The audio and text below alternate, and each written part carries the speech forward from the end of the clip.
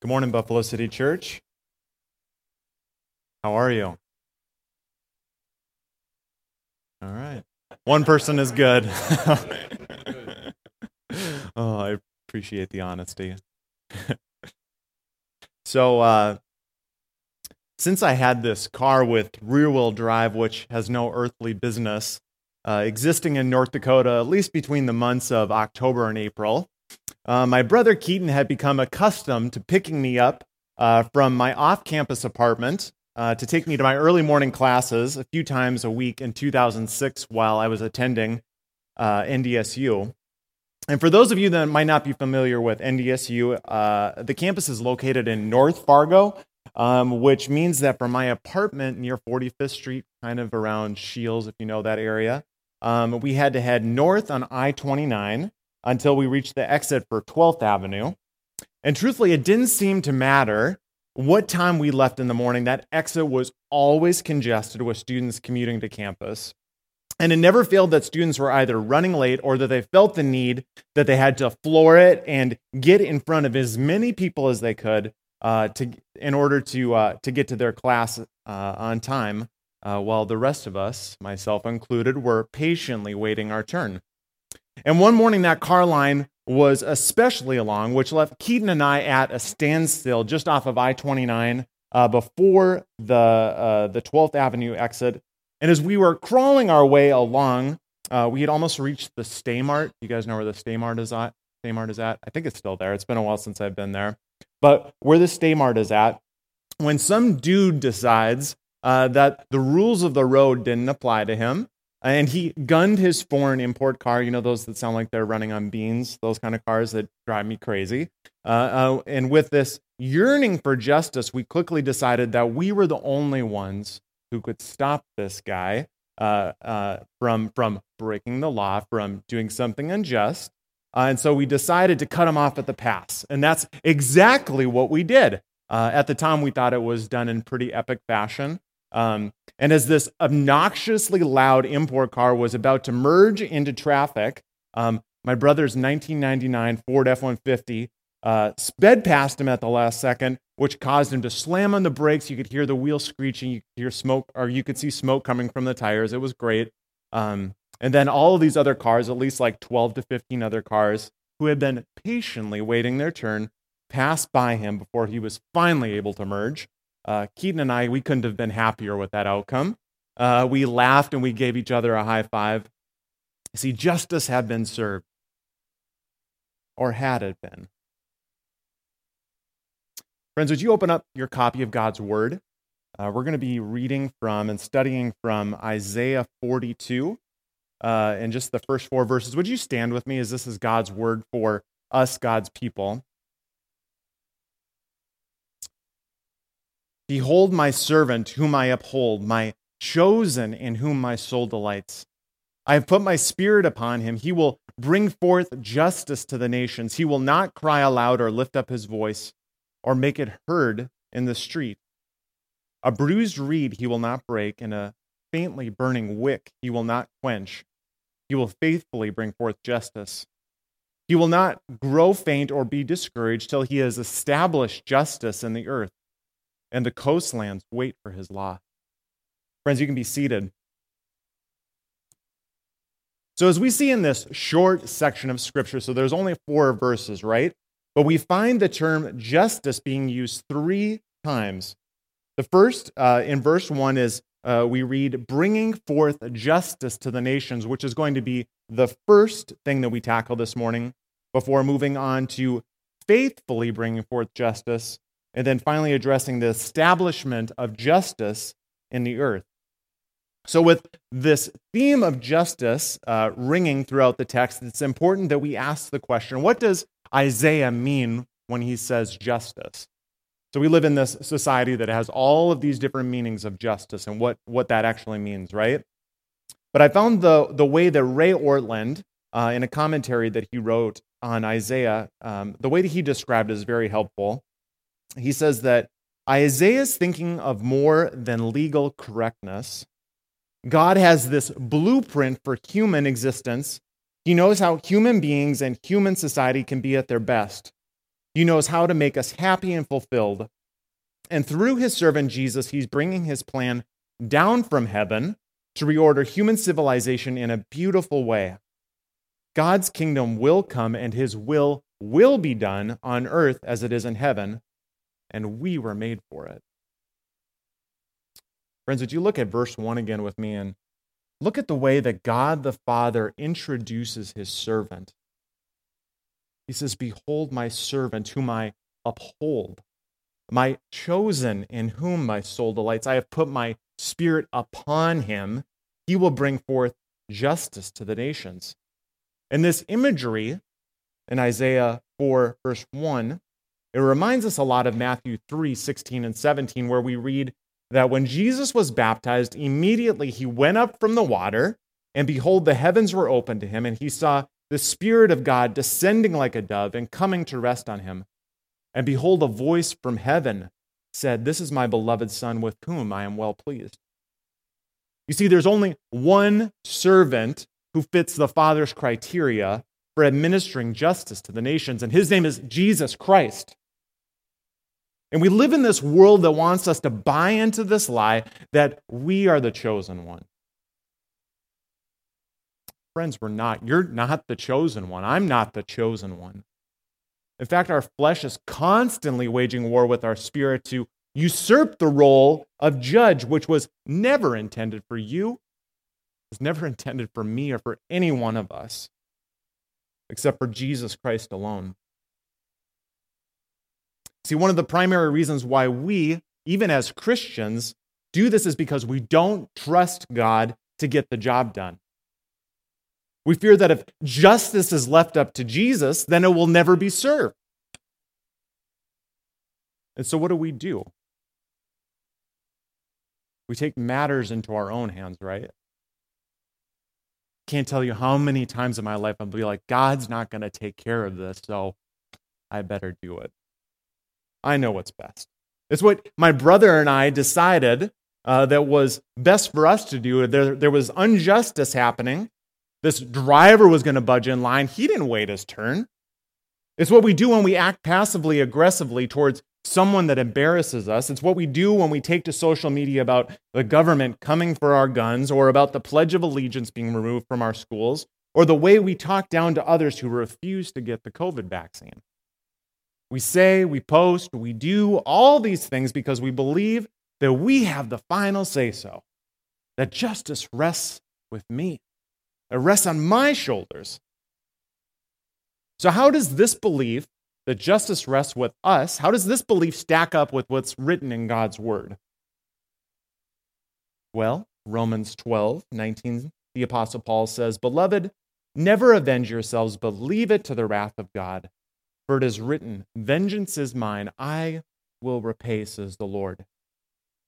James chapter 5, verse 9, "Do not grumble against one another, brothers, so that you may not be judged. Behold, the judge is standing at the door."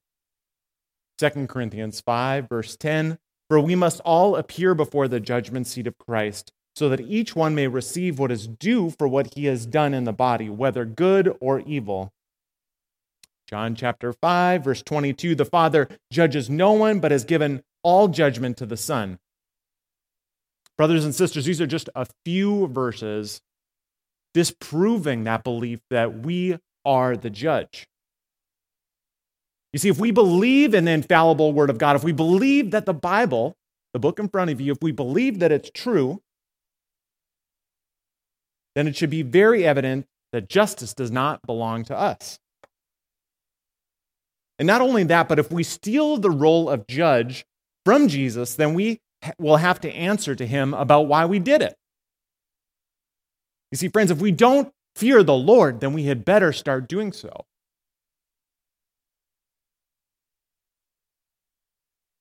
The wrath of God is downplayed far too much. In John 8:23 and 24, Jesus says, "You are from below, and I am from above. You are of this world. I am not of this world. I told you that you would die in your sins, for unless you believe that I am He, you will die in your sins."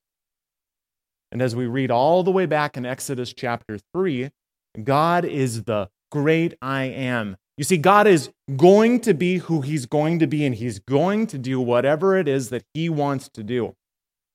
In one sense, the Lord is telling us, his people, he's telling Christians, don't worry about it. I've got things under control. You see, Scripture is not indicating that God's people should not be concerned about justice or about matters of injustice. In fact, Christians should be deeply concerned about justice issues and should take courageous efforts and courageous steps to advocate for the marginalized, such as the poor and the unborn. Amos chapter 5, verse 24 tells believers that they should live in such a way that lets justice roll down like waters and righteousness like an ever-flowing stream. It means learning how to live in this tension of speaking the truth of the gospel into people's lives while simultaneously not driving them to the point of saying, I can't stand you. You see, brothers and sisters, we have the responsibility to stand against injustice as it relates to Scripture, but bringing forth justice to the nations belongs to Jesus alone. And when Christ returns, when he comes back to put an end to all that is contrary to his will, everything that is unjust will be made just. See, guys, everything is going to be okay. You ever just need to hear that everything is going to be okay? That makes me want to say amen. I know we have Baptist roots, so that's okay. It's going to be okay. This whole mess that we are experiencing is going to be worked out. And I love how Psalm 89:14 says, it reminds us of this. It says that righteousness and justice are the foundation of God's throne. Steadfast love and faithfulness go before him. Friends, fear not. Everything is going to be okay. Everything is going to be okay. And as someone who regularly puts his foot in his mouth, one of my favorite things about Jesus is that he knew exactly what to say and exactly at the right time. Jesus' approach was the antithesis of the one taken by Cyrus, whom Isaiah says shall trample on rulers as a mortar, as the potter treads clay. And in reference to God's servant, Jesus, the Old Testament scholar Barry Webb has this to say. He says that he will not be a military conqueror like Cyrus. The source of his strength will be the Spirit of God. The instrument of his rule will be the Word of God. His manner will be gentle rather than overbearing, and his mission will involve him in personal suffering. Gentleness. Gentleness, it's an action that has not only become scarce, but is one that is belittled and is demeaned by our culture. When was the last time that you ever saw someone boasting about their gentleness? You know, imagine that rather than posting selfies of that new bicep vein that you got while you were, clanging and banging at the gym, or the fact that you've lost several inches around your love handle section, that section that's so hard to lose weight from. Rather than posting about that, imagine someone sharing stories about treating others with dignity and with kindness, stories where grace is being extended without anything being asked for in return. You see, Jesus didn't simply act kind. Jesus was kind. Jesus didn't simply act gentle. He was gentle. He is gentle.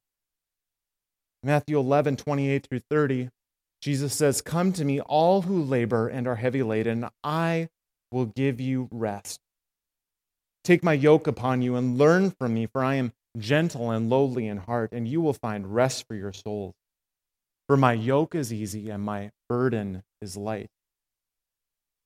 Isaiah does such a beautiful job of displaying the coming servant's gentleness in verses 2 and 3. He writes, "He will not cry aloud or lift up his voice or make it heard in the street. A bruised reed he will not break, and a faintly burning wick he will not quench. He will faithfully bring forth justice. So what in the world does that mean? What does Isaiah mean by a bruised reed he will not break and a faintly burning wick he will not quench? Well, in short, it means that Jesus was patient and he was gentle to people that were damaged. I like how Ortlund says that Cyrus stepped on people, but when Jesus rose in history, he did not break a bruised reed or quench a faintly burning wick. When Matthew quotes this text in the New Testament, he says, it was fulfilled when Jesus was healing sick people, and Jesus was quiet about it. He gave suffering people their lives back, and he didn't use his success with them to take advantage of them or promote himself. No destructive swagger, no brutal grasping. A gentle servant brings forth justice to the nations.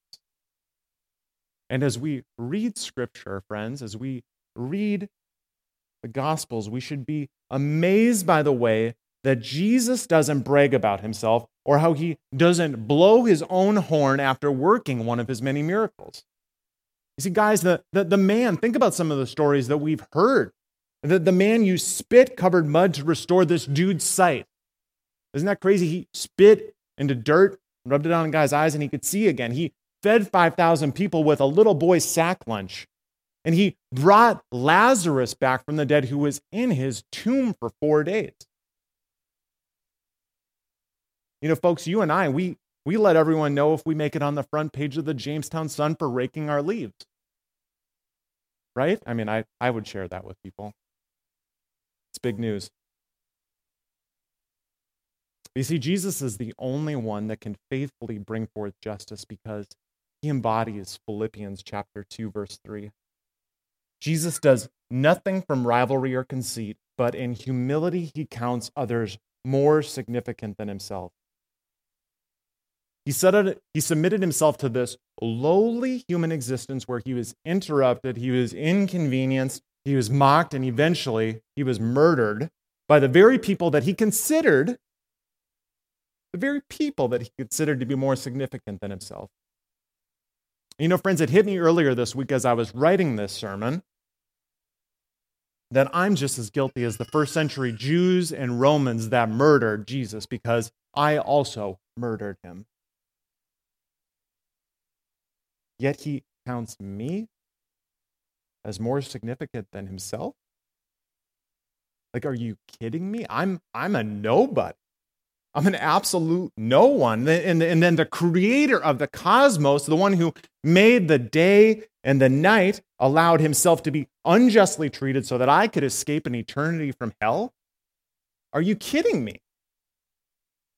You see, friends, if we say that we love Jesus, if we say it, if it comes out of our lips, then our thoughts and actions better be backing up those words.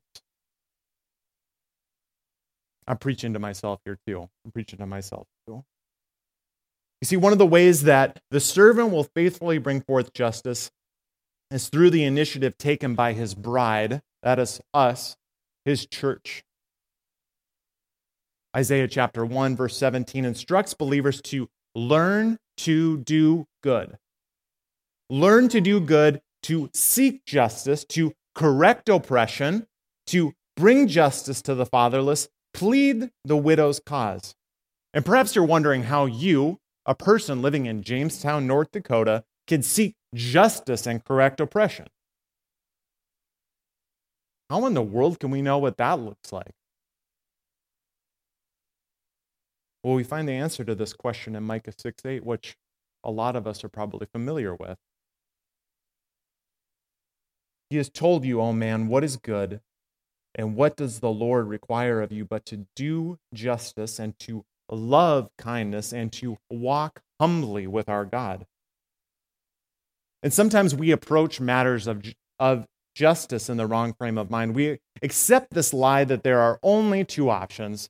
The first option is that we have to solve all matters of injustice, or secondly, we don't attempt to deal with any of it. If I can't do all of it, I'm not going to do any of it. You know, it's this mentality of either hitting a home run or just be like, meh, I'm not going to play the game. But you see, as the old saying goes, Rome wasn't built in a day, neither will injustice come to an end quickly. That is, unless King Jesus comes back. But until that day when Christ comes back to obliterate injustice once and for all, the church, you guys, me, the church, we have been commissioned by God to faithfully bring forth justice. And I believe that faithfulness requires an honest, introspective look at ourselves. So question, how is your attitude, how are your actions aligning with God's word? Friends, if you are in Christ Jesus, if you have a personal relationship with Jesus Christ, then your identity is clearly defined in 1 Peter 2:9. It says that you are a chosen race, a royal priesthood, a holy nation, a people for his own possession, that you may proclaim the excellencies of him who called you out of darkness into his marvelous light. And once we were bought with the precious blood of Jesus, we forfeited our rights to live for ourselves. If your faith has been placed in Jesus as Savior and Lord, then you have been stamped with the words, property of the King. And brothers and sisters, the King, he calls the shots.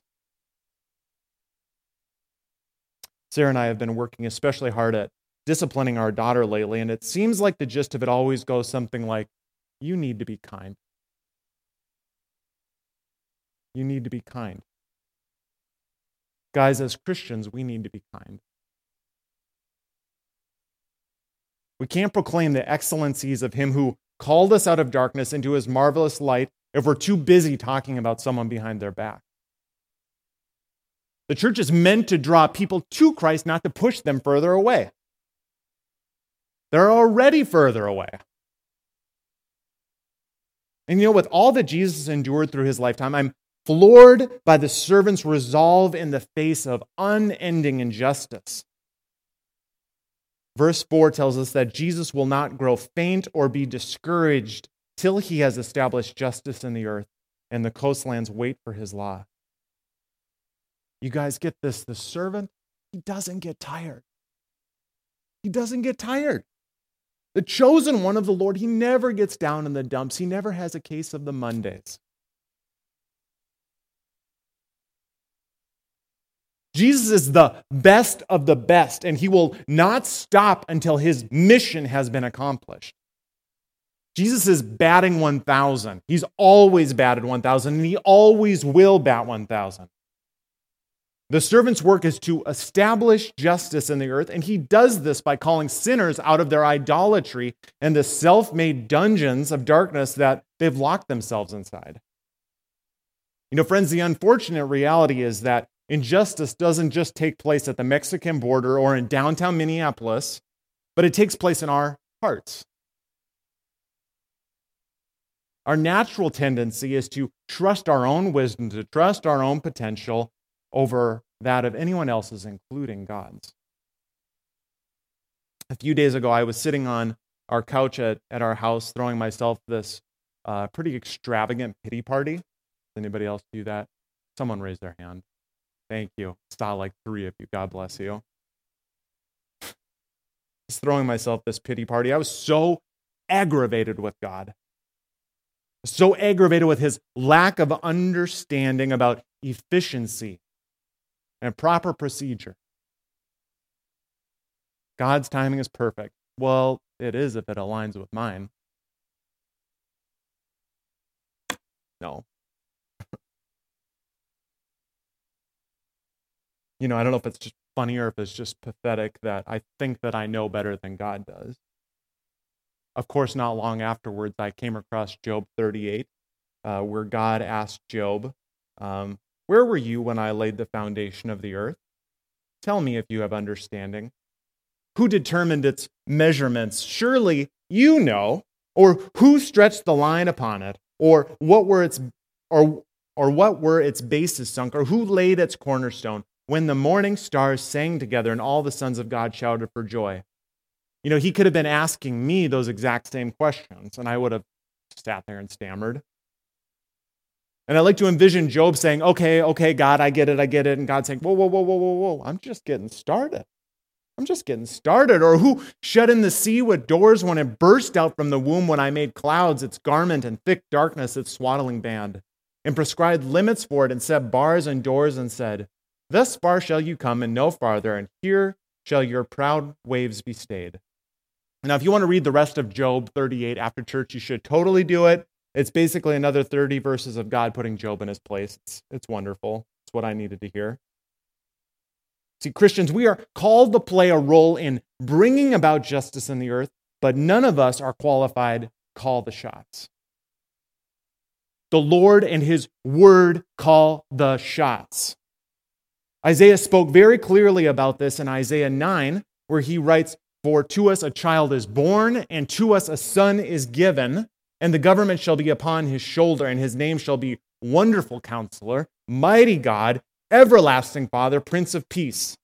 Of the increase of his government and of peace there will be no end, on the throne of David and over his kingdom, to establish it and to uphold it with justice and with righteousness from his time forth and forevermore. The zeal of the Lord of hosts will do this.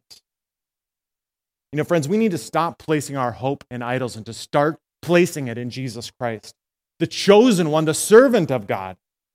Your wallet, your health, your marriage, your career, your political party, it doesn't matter what it is, it will not provide security. It will not provide hope.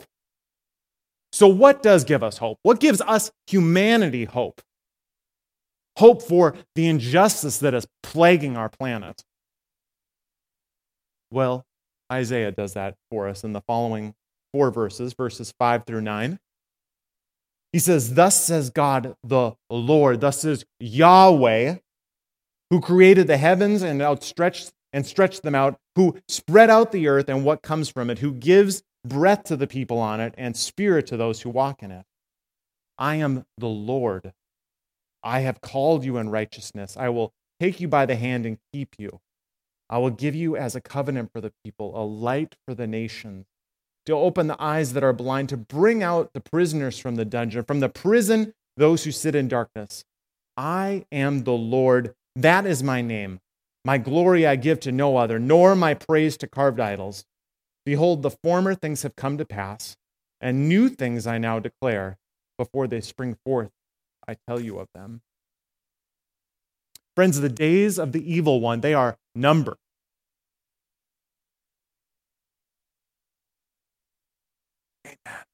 Amen. The evil one is going to be defeated. And when Jesus returns, he's going to take injustice behind the proverbial woodshed, and that's the last that we will ever hear from it. Amen.